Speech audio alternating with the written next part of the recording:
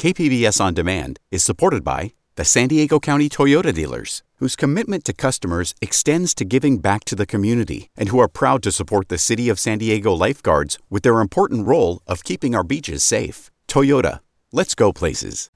California escapes the bomb cyclone, but an atmospheric river is coming. Even us in San Diego could be talking about a couple inches of rain by New Year's Day. I'm Maureen Cavanaugh with Jade Hindman. This is KPBS Midday Edition.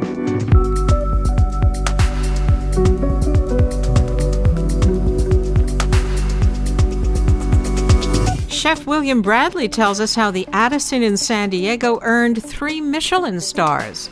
And all the different flavors and the freshness of the Latin cuisine, I think really helped set my palate at a very young age. More food talk about cultural memories and tracing food origins. And time is running out to see the Comic-Con Museum's tribute to Spider-Man. That's ahead on Midday Edition.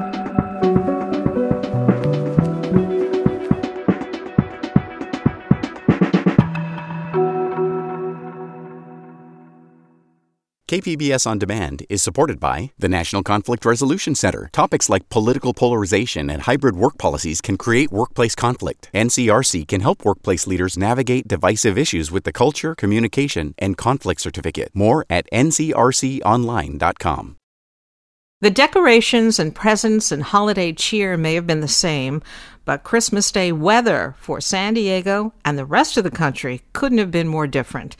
Our sunny skies and unseasonably warm temperatures were countered by a blast of Arctic air that put much of the nation in a deep freeze.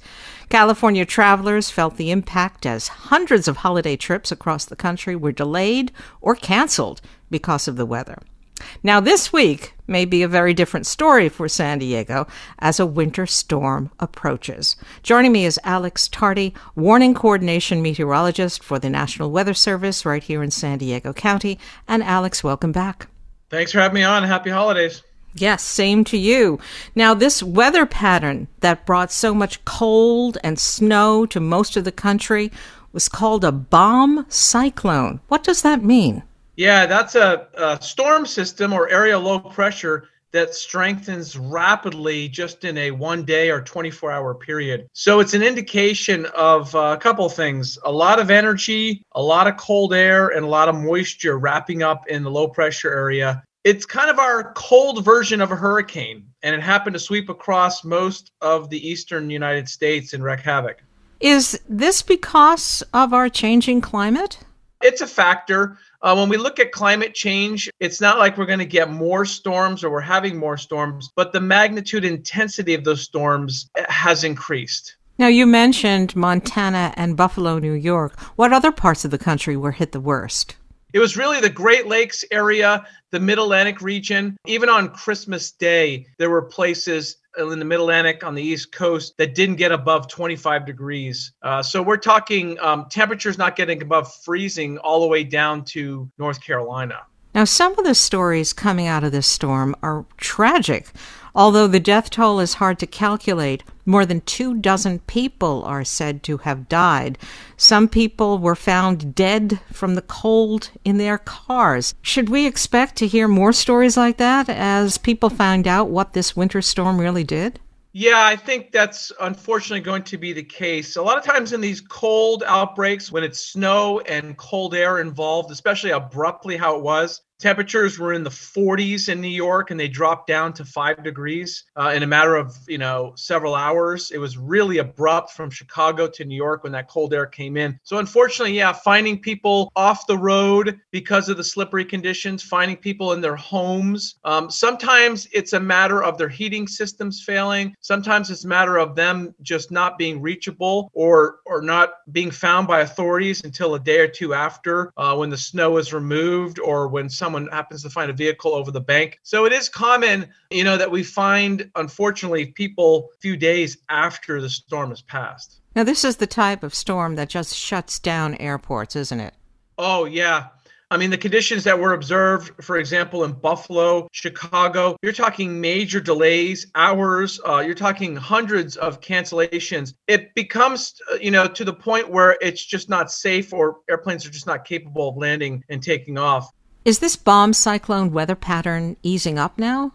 Yeah, it's out of here. It's off the East Coast. So the cold air that's in place will slowly modify and warm through the week. In fact, we're now going to see an absolute reversal of weather where the East Coast is going to be warm, much above average for the next 7 to 10 days. And the West Coast is going to be really wet. Sometimes when there are storms forecast for the West Coast, they don't actually come down very far and hit us here in San Diego. Are we going to feel the impact of these storms this week? Yeah, that's a great question because climatologically, our normal location, our latitude near the Mexico border, we tend to be on the southern edge of the main storm track. And that's just the way it is in California. With this particular setup, we have a very interesting situation with something we haven't seen for a long time, maybe even a few years. So we have a Pacific jet stream that's all the way across the Pacific, west to east. We have tropical moisture that's being entrained or brought into that Pacific jet stream. So what it could result in is not just one storm like we saw in November or December, but a series of storms, several storms.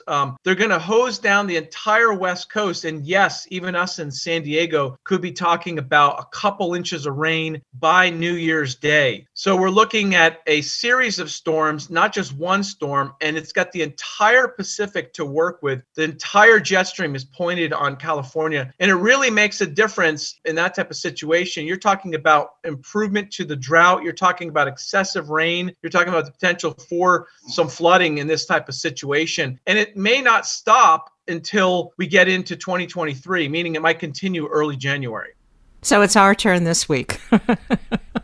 It's our turn, even though the brunt of it's going to be in Northern California and Central California, where places in the Sierra Nevada could see up to 20 inches of water, 20 inches of water. These are mild storms, so it will be snow above 7,000 feet. We'll even see a little bit of snow in our mountains, perhaps on New Year's Day. But overall, these are mild, warm, tropical storms. And we're talking in San Diego, places like Palomar Mountain over the next 10 days could see 5 to 7 inches of rain. San Diego area, Carlsbad area could see a few inches of rain, 2 or 3 inches of rain by New Year's Day. So yeah, everyone's going to get wet, and some places in the state are going to have extreme wet. Like I mentioned, up to 20 inches of water in the foothills of the Sierra Nevada. That's a storm that only occurs every few years and something we haven't seen the past several years.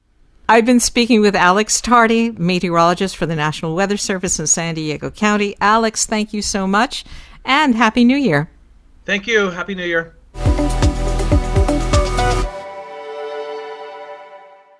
For over 100 years, the Michelin star has been an unparalleled sign of achievement in the culinary world. One star is prestigious enough, but only the highest quality restaurants can aspire to a 3-star designation. In fact, there are only 14 restaurants in the country with 3 stars, and now San Diego is home to one of them. Addison, housed at the Fairmont Grand Del Mar, is the first restaurant in the region to receive the honor.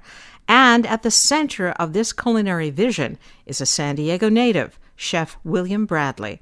He recently spoke with Midday Edition co-host Jade Hindman, and here's their conversation. Well, first of all, congratulations to you. This is the highest honor for a restaurant to receive. What was the journey like getting to this point? Again, thank you so much for having us. And, the journey really goes back to before Addison. I've always inspired and looked up to the European methodology and the way they approach restaurants and the Michelin Guide when I was quite young.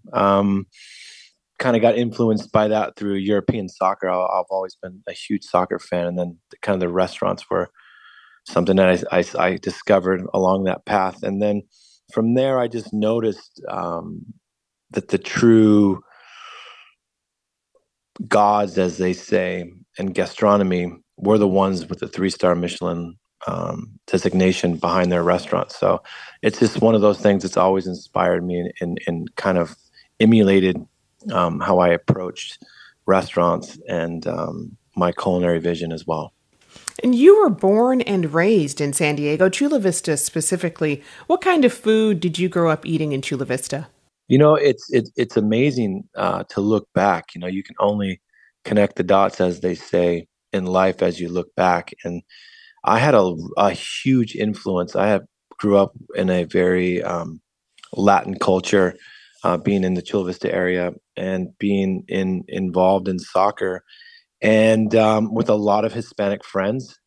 And the influences that they had on the food was very different than my upbringing. On Sundays, the parents would cook, and all the different flavors and the freshness of the Latin cuisine, I think, really helped set my palate at a very young age, for what was to become through the future. So a lot of Latin dishes as I grew up. Were there any iconic local meals or foods that helped inspire you to cook the way that you do now? Not necessarily. Again, I think it was just more of the culture and the community. Respecting the food, understanding how to celebrate the harvest, and just really getting together and making food that tastes really well. I mean, as you know, Latin cuisine is really based on very bold flavors and has a lot of depth.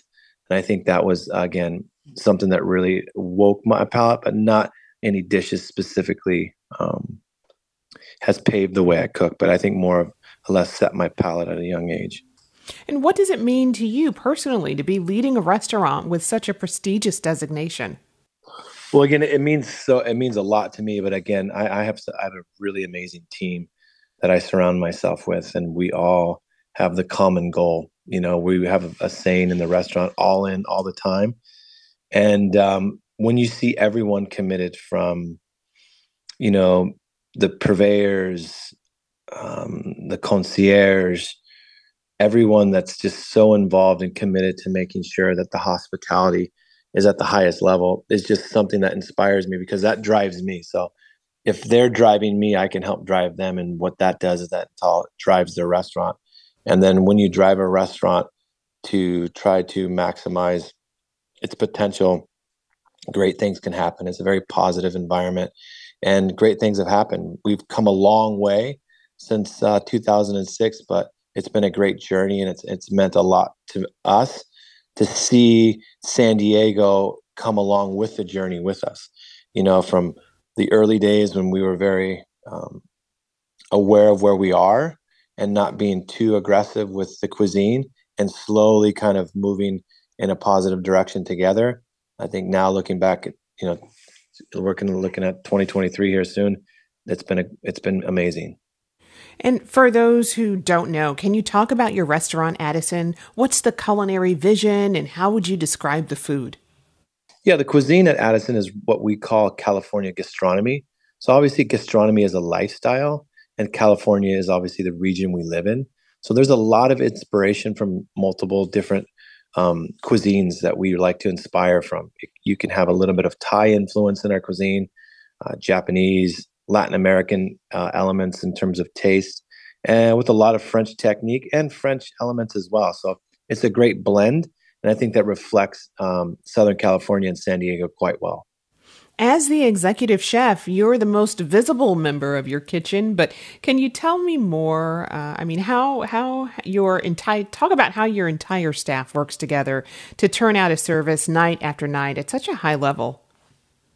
Yeah, I mean, we have meetings daily. We obviously have, like many restaurants, pre-shifts and post-shifts with the entire team. But myself, my chef de cuisine, my sous chefs, my service director, wine director, we sit down daily and go over areas where we need to slowly improve on every day.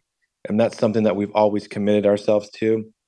We don't ever really want to rest on what we've achieved. We want to constantly evolve and stay relevant. So that there's a lot of meetings that happen to really make sure that we're really, really working cohesively. So, for instance, sometimes depending on the setup of the restaurant, we could be a little bit more. The service team can be a lot stronger, just based on ebb and flows of the restaurant, or at times maybe the cuisine is a little bit stronger. So there, we like to balance that. We'll kind of slow down the evolution of the menu, or slow down the evolution of the service to make sure that it's very balanced. So a lot of communication is really, really key to our success, and allowing to share our thoughts and our in ways that we feel that we can contribute collectively as a team to allow the restaurant to evolve. And along with the prestige that 3 Michelin stars brings, it also brings a lot of expectations, a lot of customers, and a lot more scrutiny and discussion. Does this designation come with a lot of added pressure? You know, if you look back historically, it has. I mean, it's been something that has added a lot of pressure to establishments, individuals, and everyone takes it differently and everyone handles this differently. But this is something that we are, as we call in the restaurant, we're obsessed with perfection. So therefore, it doesn't seem daunting to us. I actually enjoy the Michelin Guide, and I enjoy the 3-star status. I think it's amazing. It's exciting, and it should be enjoyed, and it should not look at as a burden. It should look at it as something that's very positive, and it should really, really energize the establishment, because to be amongst one of the top tables in the world, I mean, that's really, really, really special. And everyone should be extremely proud, happy that they've contributed to this journey. So we really, really enjoy this process. So as the famous French chef Guy Savoy said once, I heard this, it was pretty amazing. He says, "No pressure, only passion." All right, I've been speaking with William Bradley, executive chef of Addison, which was recently awarded 3 Michelin stars. Congratulations again to you, and thanks so much for talking with us today. Thank you. Enjoy your holidays. Be well. KPBS On Demand is supported by Marrokal Design and Remodeling, helping homeowners with their home remodeling needs. From ADUs to custom kitchen remodels and room additions, Marrokal Design and Remodeling designs and builds your dream home. Learn more at trustyourhometous.com. This is KPBS Midday Edition. I'm Maureen Cavanaugh with Jade Hindman. How do you remember the events of your life's journey? For some people, it's photos and videos or the music playing at the most precious moments of their lives. For author Madhushree Ghosh, it's the food. It's the meals created that mark the many facets of her life as a refugee, immigrant, traveler, and scientist. Ghosh writes about the good and bad aspects of her journey from India to San Diego, all through a connection with the food that has sustained her. She's the author of Khabar, an immigrant journey of food, memory, and family. I spoke to her earlier this year, and I started by asking what toll the refugee and immigrant experience has taken on her and her family. The whole concept of partition, the whole concept of how India was divided into what's now 3 countries, has been part of our world, our family history, even though we don't talk about it or record it the way other displaced folks have been doing. It's only very recent that we've started talking more about it because there was a shame associated with it. There was a let's move on with our lives associated with it. But my childhood stories were my father telling me how big the cauliflower was in what's now Bangladesh, how fragrant the turmeric was or the fish was. And so I don't know if you would call it a toll, but it was a yearning for a country that I have never been to. It was a yearning for a life that my father kept referring to, even when he was living his life in India. As an immigrant coming to America in 93, I think I carried those stories, that trauma that my parents experienced over to America. So the only way to respond to that would be through food. Food is a connection that you can have a conversation with. The lack of food or the removal of food from your world is also a conversation starter and a memory trigger. And so it's always a part of my life. What do you think food really means to our sense of place and identity? I think in our brains, we have triggers. Those triggers come from, like you mentioned earlier, music, smells, tastes, events, many different ways you can trigger these thoughts. Food triggers not only those sense of smell and taste, but it also leads to a trigger of memory, even a memory that your parents may have had, but it's a memory that has been told to you through folk tale or storytelling that we are so used to, at least from the South Asian perspective. So telling a story through food is a question of negotiation. It's a question of memory. It's a question of how do I navigate this world now that the world that I knew and I was familiar with is gone. You write about how colonialism has affected India and, of course, your own family's history. How has it affected the food traditions of the nation? How much time do you have? We got colonized by so many. So when you're looking at food in West Bengal, which is the state my parents came from, the state right next to Bangladesh, that state was colonized by, of course, the British, but we had Portuguese influence. We had immigrants who moved in from China, not colonization, but more coming in there as business folks, as well as indentured Chinese folks, who then created what we call Tangra Chinese food, which is very different from the Chinese food you eat in Sichuan province or the Chinese food you eat in America. So you've had people who've been journeyed through what I call the spice route. And so with that comes a change in taste. You've had the French colonizers in Pondicherry, and therefore the food there has a French tinge. You have Portuguese influencing Goan cuisine. So the food will have dishes like pau or bread in Portuguese that Goan people in India will obviously be eating. And then just in Bengal, we've had the Portuguese cheese. We also have what's called different forms of pastries, which have an Indian tinge to it. You have Chinese food that is slightly different, more spicy, more salty rather than the standard Sichuan fare that you have. So food in itself, when it travels through the country, the influence of the colonizer or the colonizing group is pretty significant, but we also would call that Indianized. There are very serious essays in Khabar and some lighthearted ones. Do you have favorites? I don't know if it would be favorites, but it would be more about what I think about quite a bit. As an immigrant who's left India and lived outside of India longer than what I call home, I'm always conflicted about what is home, because San Diego to me is home, but so is New Delhi. One of the essays that I wrote, and that was during the pandemic, was talking about activism and protests and what is happening in India right now, where non-Hindus are asked to provide proof of their citizenship, of how patriotic people and nationalist people seem to have blended in. I wanted to talk about that in the sense of what's happening in America, what's happening in the rest of the world, and what's happening in India, given this is the 75th anniversary of our independence. But have we really become independent in terms of freedom for all, secularism for all, treating women with the respect that we say we do? And it's this chapter about Pico, protests, and poetry. I have related that to the concept of tea. Masala chai is known as an Indian concept. However, tea was not native to India. It came from China, brought in by the British colonial group.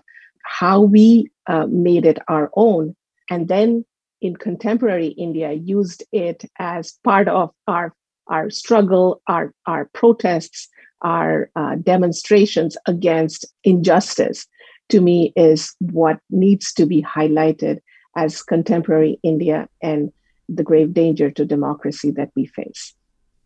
I know that there are many serious and heartfelt issues in Khabar, but do you also want to make your readers hungry to try some of the food that you're talking about? Absolutely. I mean, I'll tell you a thing about us Bengalis. We start the day drinking our tea and talking about lunch and dinner. At lunch, we talk about dinner. At dinner, we talk about what we'll eat for breakfast.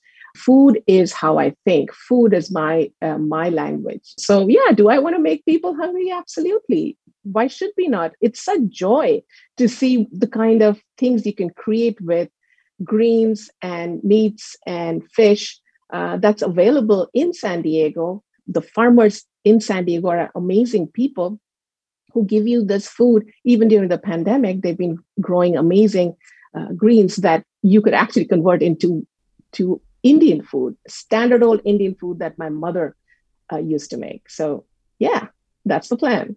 Okay, I've been speaking with Madhushree Ghosh, author of Khabar, An Immigrant Journey of Food, Memory, and Family. And Madhushree, thank you so much for speaking with us. Thank you so much. It's been an honor and a pleasure. Take any popular dish, pizza, ice cream, hot dogs, and try to trace its origin story. Chances are you're going to go on a winding road with conflicting accounts of who actually invented the dish or whether it was invented by one single person at all. KQED's Silicon Valley reporter Aditi Bandamudi recently ate a dish so mishmashed with foods from different countries that she found herself on a food origin story journey that led her across the world and then back to California. One night a few months ago, my husband, Sheshav Gandhi, announced that we were going to the South Bay to eat Indian sizzlers for dinner. I figured he had misspoken. Maybe he meant to say samosas or Szechuan food. But no, he meant to say sizzlers. Now, I should probably point out that my husband and I are both Indian, but Sheshav was born and brought up in Mumbai. He moved to the United States about 6 years ago. I, on the other hand, was born and raised in the U.S., but I grew up eating Indian food. My mom would make dishes from Andhra Pradesh, Tamil Nadu, Gujarat, and Punjab. Growing up here, I knew there would be gaps in my cultural understanding of India, but I never thought food would be a place I would come up short. So we get to the South Bay, Milpitas to be exact, and we enter Milan Sweets Center. It's the small restaurant tucked away in a strip mall of Indian clothing stores and threading salons. And while Milan Sweets is known for their sweets, Janan Gandhi, Sheshav's best friend, said we had to try their sizzlers. I would describe a sizzler as a hot, steamy plate on top of which you can find all kinds of veggies, rice, even pasta. Okay, I should stop right here and explain exactly what a sizzler is. At its base, there's a bed of grains, whether that's noodles, rice, or pasta. On top of that are grilled vegetables, usually an assortment of onions, bell peppers, sometimes zucchini, and cubes of paneer, all mixed together in a tangy sauce. On top of that, fresh, thinly sliced cabbage and carrots, kind of like coleslaw mix. Finally, some shredded cheese. And it all comes out on this steaming hot platter. The whole thing smokes up the room and crackles as it comes towards the table. I was overwhelmed as it approached me. The sizzler I got had pasta, mixed in a kind of red vodka cream sauce with giant samosas on top of it. It was confusing because I know all of these elements separately, but together it felt like a fever dream. How did this dish come to be? And why? And again, how?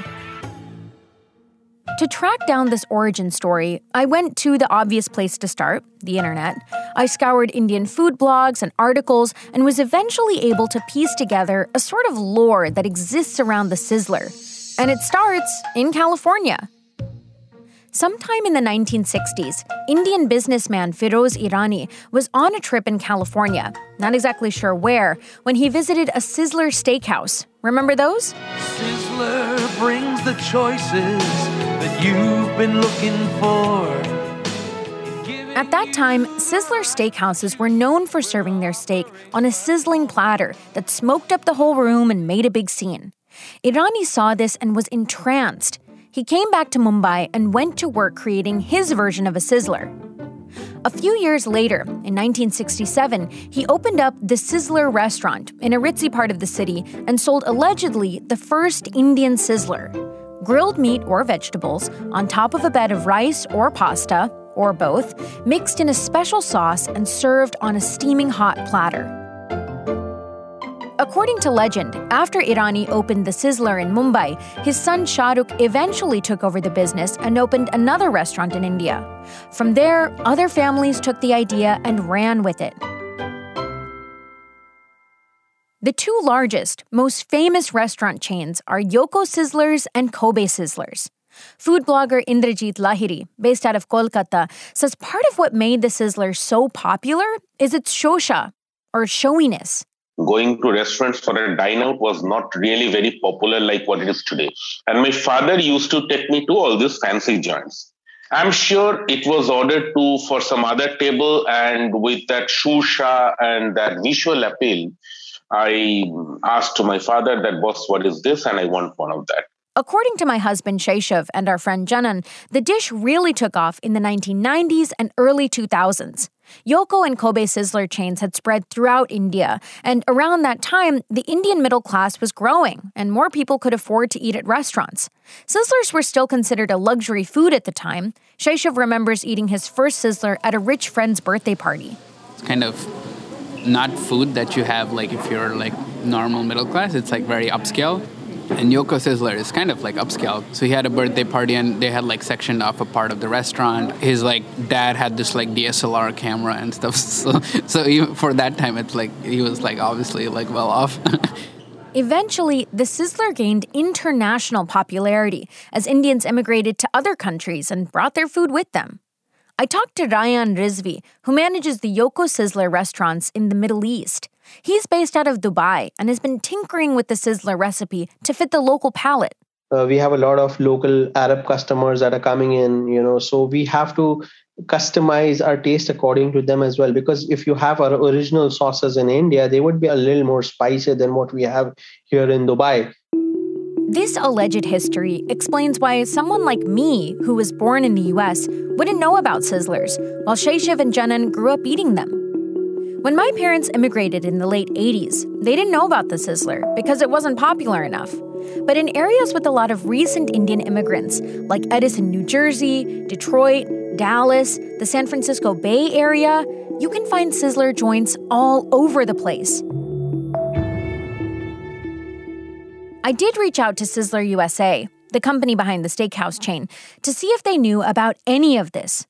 Forbes Collins, the company's historian, said Sizzler was aware Indian restaurants were selling something called the Sizzler, but when I described the dish Feroz Irani created in the 1960s...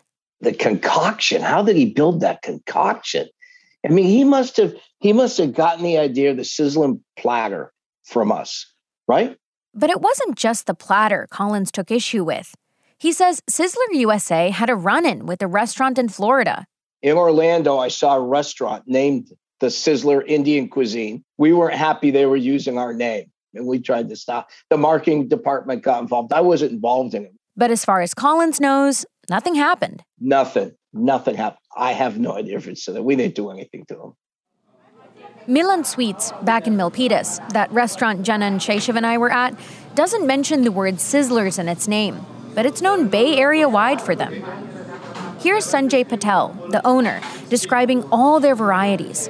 Chinese sizzlers, Hawaiian crispy sizzlers, Manchurian sizzlers, kebab sizzlers, which are made with paneer, grated paneer kebabs.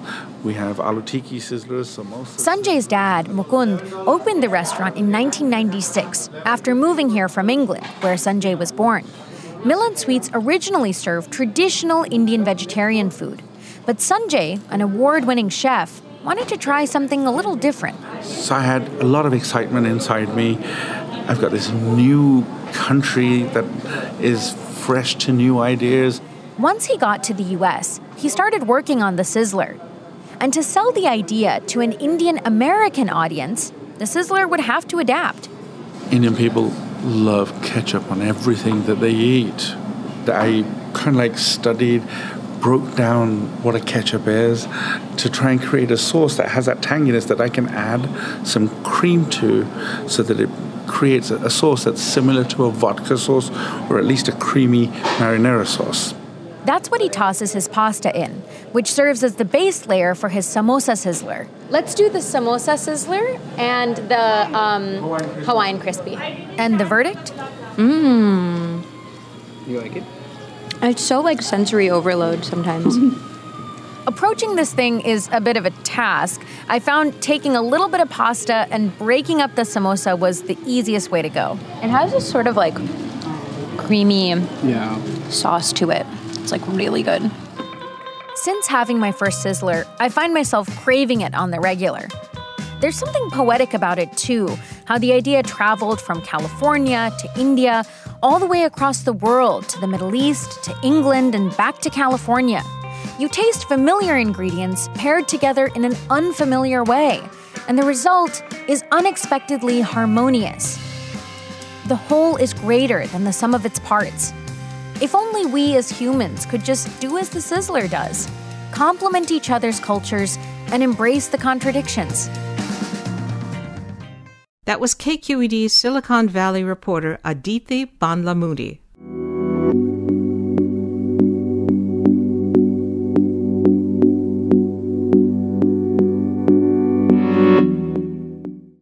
KPBS On Demand is supported by UC San Diego, offering the online Master of Data Science program, a journey through computation, data analysis, and real-world applications. Learn more about the online Master of Data Science program from UC San Diego at omds.ucsd.edu. This is KPBS Midday Edition. I'm Maureen Cavanaugh with Jade Hindman. Ensenada is the birthplace of Mexican surfing.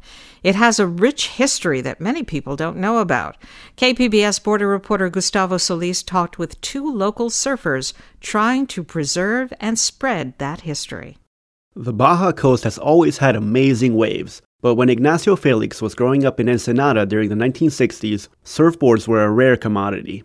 Nosotros de vez en cuando veíamos un americano llegar a Ensenada con una tabla en el techo. Felix says that it wasn't like it is today in Ensenada, where surfboards are everywhere. He'd only see them whenever American tourists with boards strapped to the roof of their cars came to town. Felix was among a group of curious children who spent hours at the beach just sitting there on the sand watching the surfers catch waves. As he grew older, Felix's curiosity turned into a passion, and he became one of the original co-founders of the Baja Surf Club, which was the first official club in Mexican history. He remembers being totally starstruck when surfing legends he'd only seen on magazine pages came to Ensenada for a contest that he helped organize. Figuras como Mike Doyle, Mickey Muñoz, David Nueva, hasta Mickey Dora llegó. By the time Pete Torres first picked up a board in the 1970s, surfing was becoming more popular in Mexico, but it still had a stigma. He says that it was mostly associated with long hair, hippies, and drugs. Si tú le decías a tu mamá, voy a empezar a surfear, tu mamá, no, es un deporte de vagos, son marihuanos, o sea, era muy mal visto. Mexico has thousands of miles of coastline and several world-class surf spots. Thanks to these natural gifts, it also has a rich surf history, full of adventurers who discovered new waves and evangelized the sport down the country's Pacific coast. They also fought a federal government that didn't want them around. But that rich history is not well known. Torres and Jesus Salazar are trying to change that. They started documenting the origins of Mexican surfing through a podcast and Instagram page called Memorabilia del Surfing Mexicano. And that's like the main objective, like to talk about surfing culture, Mexican surfing culture, and to start to give it an identity to Mexican surf, because there is none. The project has taken them to famous beaches of Mazatlan, Guerrero, Oaxaca, and Nayarit. They've tracked down historic photographs and interviewed the pioneers of Mexican surfing. It's amazing to hold the history in your hands. Torres and Salazar say that one of the most important moments in Mexican surf history happened in 1970. Felix and other members of the Baja Surf Club performed well at the 1968 World Championships in Puerto Rico. They put on a bid to host the tournament in 1970. Against all odds, they were awarded the bid ahead of surfing heavyweights like Australia and South Africa. Felix says nobody expected them to actually get the World Championship. The governor of Baja California and the mayor of Ensenada just couldn't believe it. Como que nos apoyaron creyendo que éramos unos chamacos que estábamos medio locos, que no íbamos a traer nada, y de pronto aquí está el mundial. The event was going to put Mexican surfing on the map, but the cultural upheaval of the late 1960s was in full swing. Woodstock had just made international headlines. The Mexican government wasn't interested in a south-of-the-border version of that chaotic scene. So they canceled the contest. Pero el gobierno mexicano dijo, no queremos que Ensenada se convierta en un lugar en donde los hippies de California vengan y lo adopten. Felix says the government didn't want Ensenada to become a campground for California hippies, but that decision derailed the development of competitive surfing in Mexico. Mexican surfers would not go to another world championship until 1988, the year Torres was on the team. Salazar says that it's very important for those who lived the history to tell their own stories. Americans have come a lot and made all kinds of stories about surfing in Mexico, and they tell very little about Mexicans. We feel it's important to get stories about Mexicans out there, you know. We think it's very important. And their efforts are starting to pay off. Salazar and Torres helped research an article on Acapulco surf culture for the latest edition of the Surfer's Journal. They see that collaboration with one of the biggest surfing magazines in the world as recognition of the important work that they're doing. Gustavo Solis, KPBS News. Your spidey sense may be telling you that time is running out to see the Spider-Man exhibit at the San Diego Comic-Con Museum. But KPBS arts reporter Beth Accomando says there are still a few weeks to go, and she reminds us about what she saw when the Spider-Man tribute opened last summer. Spider-Man may turn 60 this year, but the iconic Marvel superhero will forever be ingrained in our pop culture consciousness as a teenager, says Ben Saunders. When Stan Lee and Steve Ditko initially came up with Peter Parker and Spider-Man, they were playing with a relatively new concept, even in just sociological terms, and that's the concept of the teenager. I've got to test myself. Got to learn the full extent of my newfound power. And it's a period of life that is marked by uncertainty about identity and rapid mood swings and periods of bravado and periods of self-doubt and impulsiveness. And they took all of that and they made the hero that, which is something we hadn't seen before. Spider-Man, Spider-Man, does whatever a spider can. Spins a web any size, catches thieves just like flies. Look out, here comes the Spider-Man. In honor of Spidey's 60th anniversary, Comic-Con Museum is inducting him into its Character Hall of Fame. It's also hosting Spider-Man Beyond Amazing, the exhibition. Saunders is one of the curators. We have 60 years worth of pop cultural material to draw upon from across pretty much every available media platform. That's because Spider-Man has won people over generation after generation. Co-curator Patrick Reed was won over as a kid. You see someone who can climb up a wall, someone in an amazing, colorful costume with their face hidden behind a mask, someone who is shooting webs from their hands and swinging over the city. And the sort of innate magic of it and just sheer wow. The exhibition captures that wow factor by bringing comic book panels to life on massive walls and allowing visitors to pose with life-size Spidey statues. Spider-Man? Where? Oh, I just get so flustered when I meet a celebrity. We are very conscious of the innate power of the museum medium to tell stories.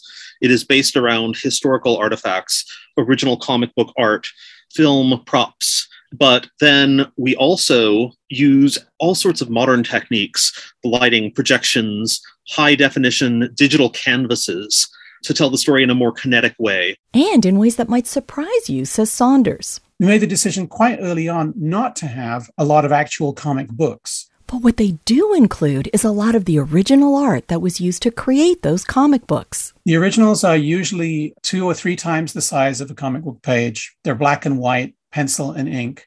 You can see all the paste-ups, all the corrections, all of the whiteout, all of the lettering that's been stuck on and is starting to peel off. It's a way to peel back the curtain on the creative process. It comes down to the miracle of human creativity in that it began with somebody working at home at a desk with a pencil. There's something about the romance of that creativity and of the way these things just rise up from the Bristol board and become what they have become in our collective imaginations. Spider-Man and Peter Parker have become a source of inspiration. urging us to be better even as they struggle with their own failures, says Saunders. Peter Parker can help us figure out also what's valuable about trying to figure out who you are in a world where things not only go wrong, but often are wrong, to try and figure out what your sense of justice actually might be.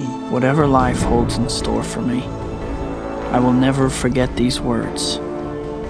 With great power comes great responsibility. How much better off would we all be if there were more people in the world in positions of power who understood that some responsibility comes with that role?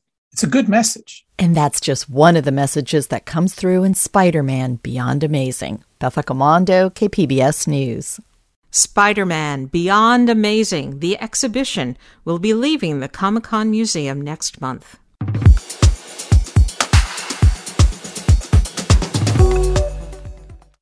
KPBS On Demand is supported by the Museum of Contemporary Art San Diego, offering visitors to the La Jolla campus special exhibitions, collection galleries, coastal vistas, seaside dining, and more. MCASD.org.